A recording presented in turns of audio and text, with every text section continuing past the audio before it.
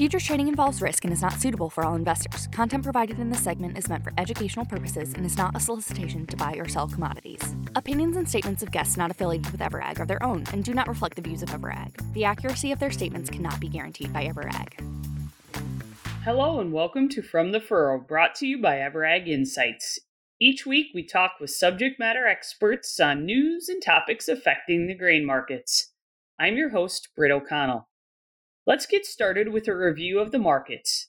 Today is Thursday, June 29th.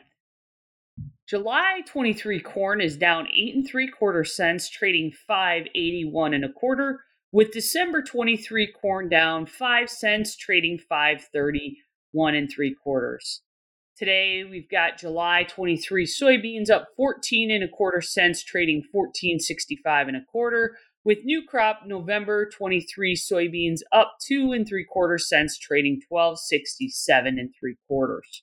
Turning to our guest, this week it's our privilege to have Michael Langemeier, Associate Director with the Center for Commercial Agriculture and a professor in the Department of Agricultural Economics at Purdue University. Thanks for joining us today, Michael. Glad to be here. Well, I wanted to get started in our conversation today with a question around cost of production. It's been a hot topic lately, especially as producers across the country are facing record high costs of production to put in their crop this year.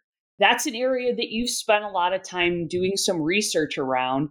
How have input costs shaped up for this year's crop? And how do they compare to previous years? Yes, very good question. If you look at, first of all, let's start looking at 22 versus 21, because from 21 to 22 was the large increase in input costs that is really still with us to a great extent. If you look at corn production, for example, the cost of production increased 25% from 21 to 22, so a very large increase in cost of production in 22. If you look at soybean production, the increase was 15%. The larger increase for corn was really due to the use of nitrogen. Nitrogen prices were up substantially from 21 to 22, and so that's why the corn increase was larger than the soybean increase. If you're turning to 23, when you compare 22 to 23, the average break-even price is up about 3 to 5%.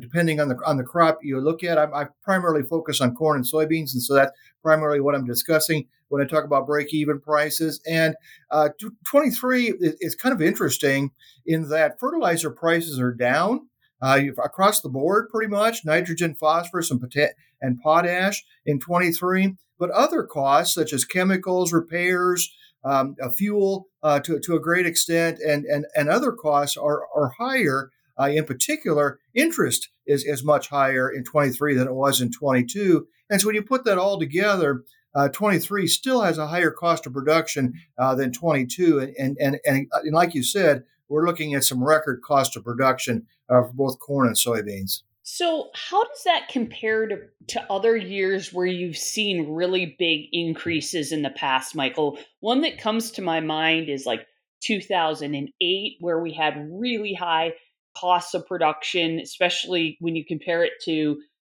its prior years. Coming off the drought in 2012, we did see some increases. I'm just curious how those stack up. Yeah, the cost of production in 2022 and 2023 is quite a bit higher than what they were in 2013. That was the previous peak year. And in 2013, if you look at 2013 going into 2014, for example, if we want to look ahead a little bit at 2024, I think that's where you're heading with the question. Let's go ahead and do that. When you look at 2013, in 2014, you saw some rather large declines in fertilizer prices, but fertilizer prices were not as high in 2013, not anywhere close to as high as what they are right now. But we did see some declines in fertilizer prices going from 2013 to 2014, and that was a big drop in price going from 2013 to 2014. Also, as we moved into 2014, we saw a rather large decline in cash rents. And so we saw that cash rents going down. And so that's the two costs to really look at as we move into 2024.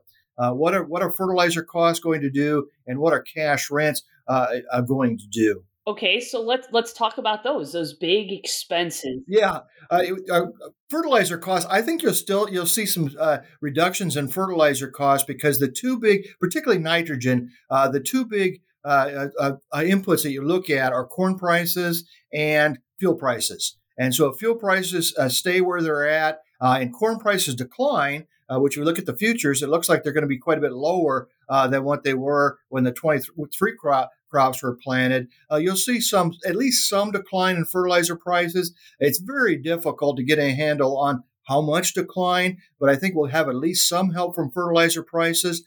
Cash rent, I think the probably the best we can hope for there is stable cash rents. You had some very good returns in 21 and 22. You still have strong liquidity in 23. When you have a situation like that, it's difficult to foresee a large drop in cash rent in 24. Now, if corn prices would stay low for the fall of 23 into 24 into 25, then you would see perhaps some reductions in cash rent moving beyond 24. But it looks like we're going to be in a fairly tough situation again next year when it looks at cost of production compared to the futures prices that we're looking at, not only for this fall but for the fall of 24. Do you see much year over year decrease in cash rents in particular? I know that's an area that a lot of producers struggle to work down once it's gone higher. Have you seen much of that on a macro scale? No, not yet. And I think the negotiations this fall, the way it typically works, at least in the Corn Belt, but also I spent quite a bit of my career in the Great Plains. It's similar there. The negotiations start in the fall for the next year, and there'll be some pretty strong negotiations to keep cash rents level. And so that's why I say I'm expecting cash rents for 24 to be approximately the same. I know that's kind of a weasel way of projecting, but that's what I'm projecting is about the same. And then as you move into past 24, then I think you could start, if the prices remain low, you'll start to see some declines in cash rent. It goes back to exactly what you were talking about. It's very difficult, at least that first year when prices drop, it's very difficult to negotiate a downward adjustment in cash rents because they're coming off a couple of years of very strong net returns for operators, pretty strong increases in cash rent, and to go the other direction in 1 year is very difficult. And so typically what happens is you see some more flatlining for a year, and then if prices remain relatively low, then you start seeing some declines. And I go back to the 14 to 19 period, really until you got into that 15-16 period, you really didn't see large declines in cash rent. And so if we see a similar pattern in prices this time around, that's what I would expect is fairly flat in 24 and then possibly some declines in 25. I want to talk a little bit about this cash rent piece because it is such a big expense for most producers. Their single largest expense for the most part.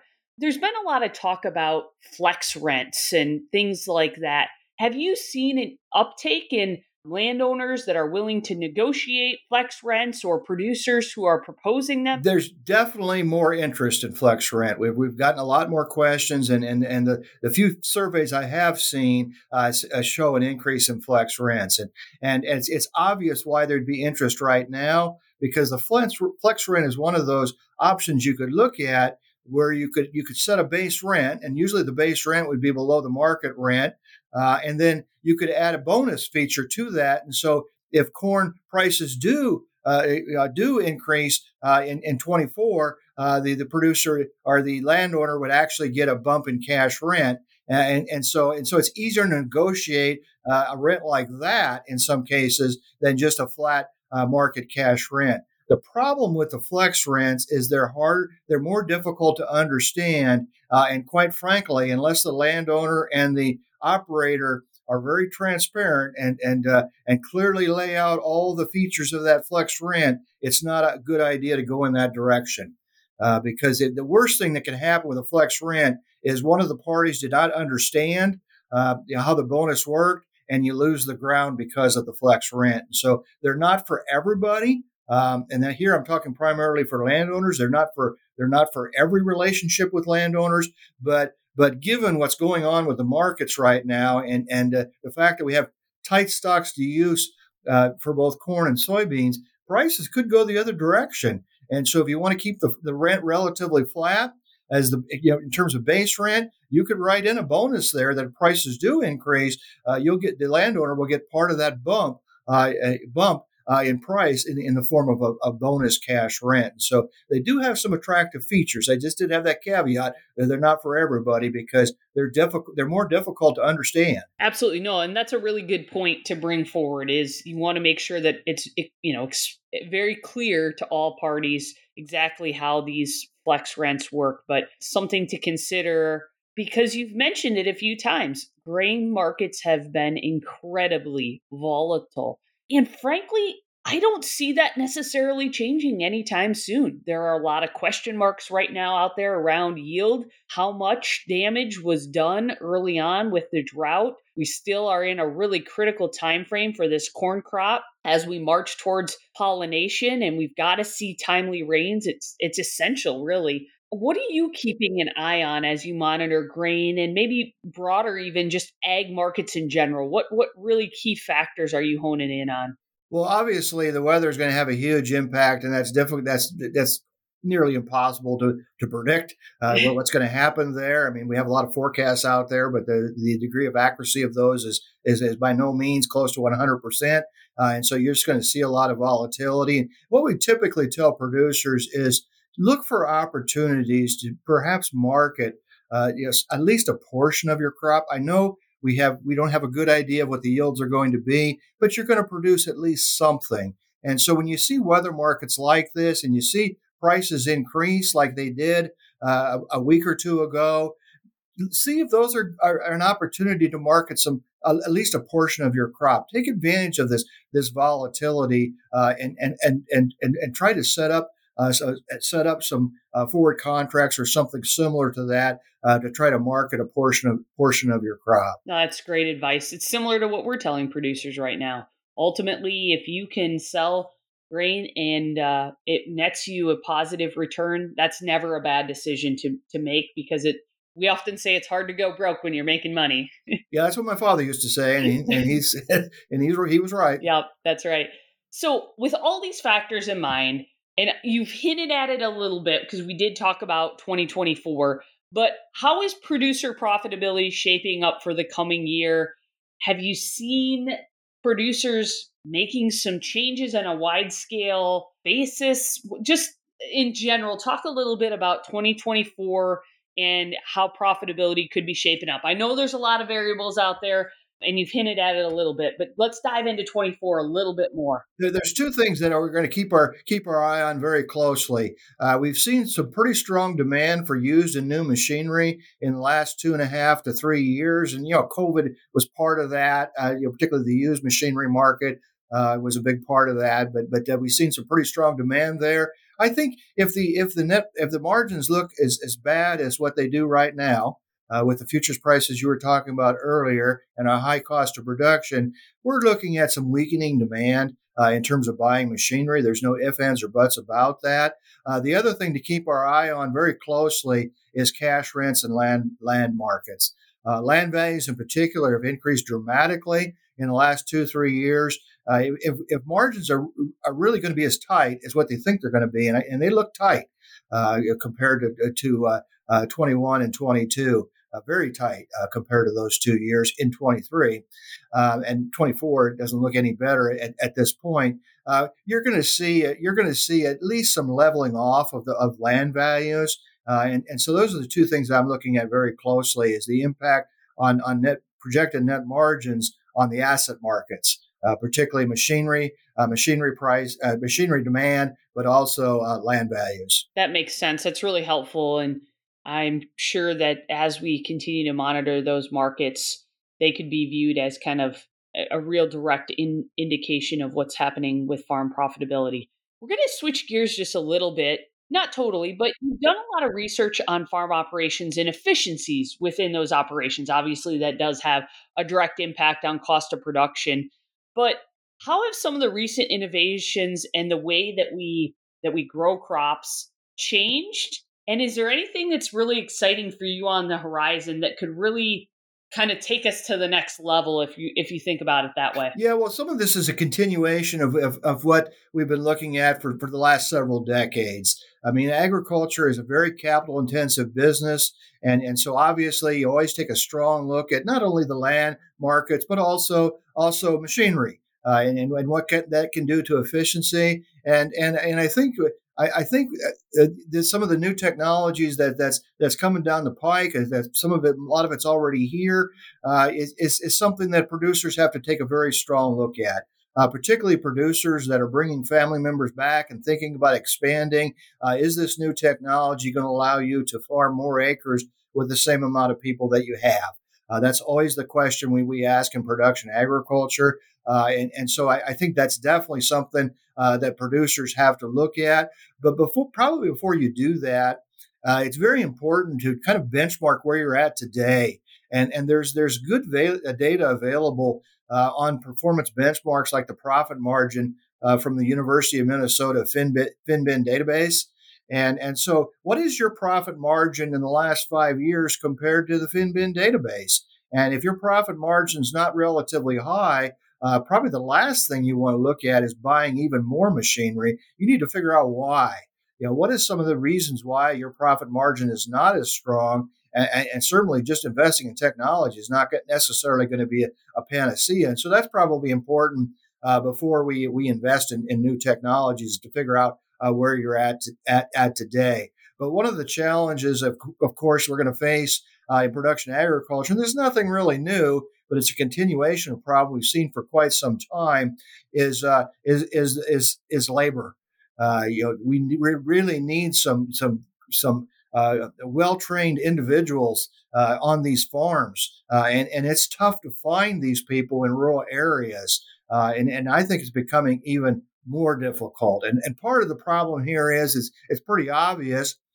Usually, when you're looking for one person, they also have a spouse that's going to be coming to that rural area with them. And is there a job opportunity for that other person? And quite often, the answer is no. Or the answer is one of the individuals does not want to live in the rural area. I mean, I love living in the rural area because I'm from the rural area, but a lot of people are not. And so that's a continual challenge that we face in production agriculture, is how do we find the right people?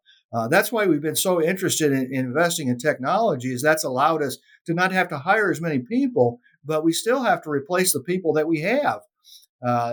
So that's going to continue to be difficult. No, those are all really, really great points. And all of us out here that care about rural communities have seen that we need to have a focus on making our small communities desirable to live in, to bring in those skilled laborers, to bring in the next generation, and ultimately to keep our ag economies thriving. So that's a really good point. And it's more difficult in some parts of the country than others.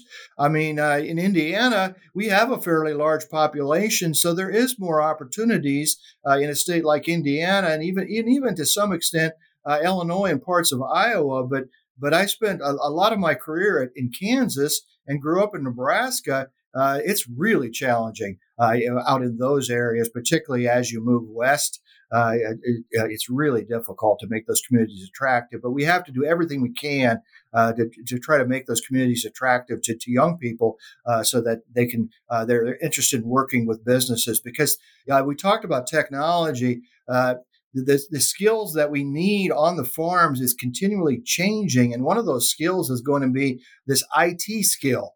This computer skill, and if we don't have someone in the family that can do that, is there someone close that we can work with? And so it's not only looking at personnel for your farm; it's looking at personnel that'll help us with our operation. And so it's going to be a challenge. We can overcome this challenge, but it is going to be a challenge. Absolutely, it is. It's going to be a challenge, but if there's a crowd of folks who are up for the challenge, I think it's those in production agriculture. They've always risen to the occasion, and I don't imagine that they're going to back down from this either. And it's exciting. I think we're involved in a really exciting sector I think agriculture is fun to be a part of, and especially in a time right now where efficiencies are growing, where technology is becoming an even more critical piece of the equation.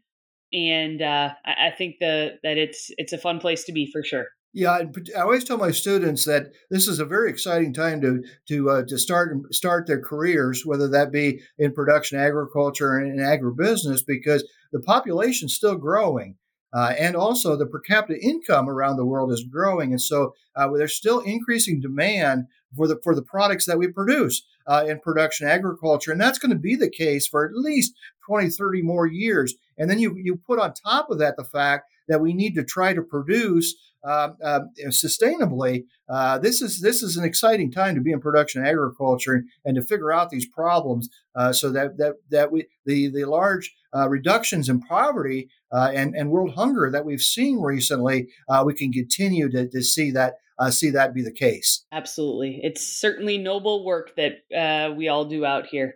Michael, it has been a real pleasure. I've enjoyed our conversation a lot. Thank you so much for taking time out of your day to join us. Michael, if listeners would like to learn more about the work that you and your team are doing, how can they best do so? I would like them to check out the Center for Commercial Agriculture.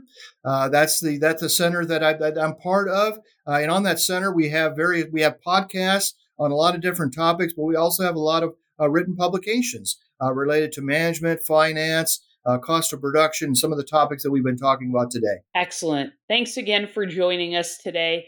If you've enjoyed listening to From the Furrow, feel free to hit the like button, subscribe so you don't miss an episode, and share us with a friend or two.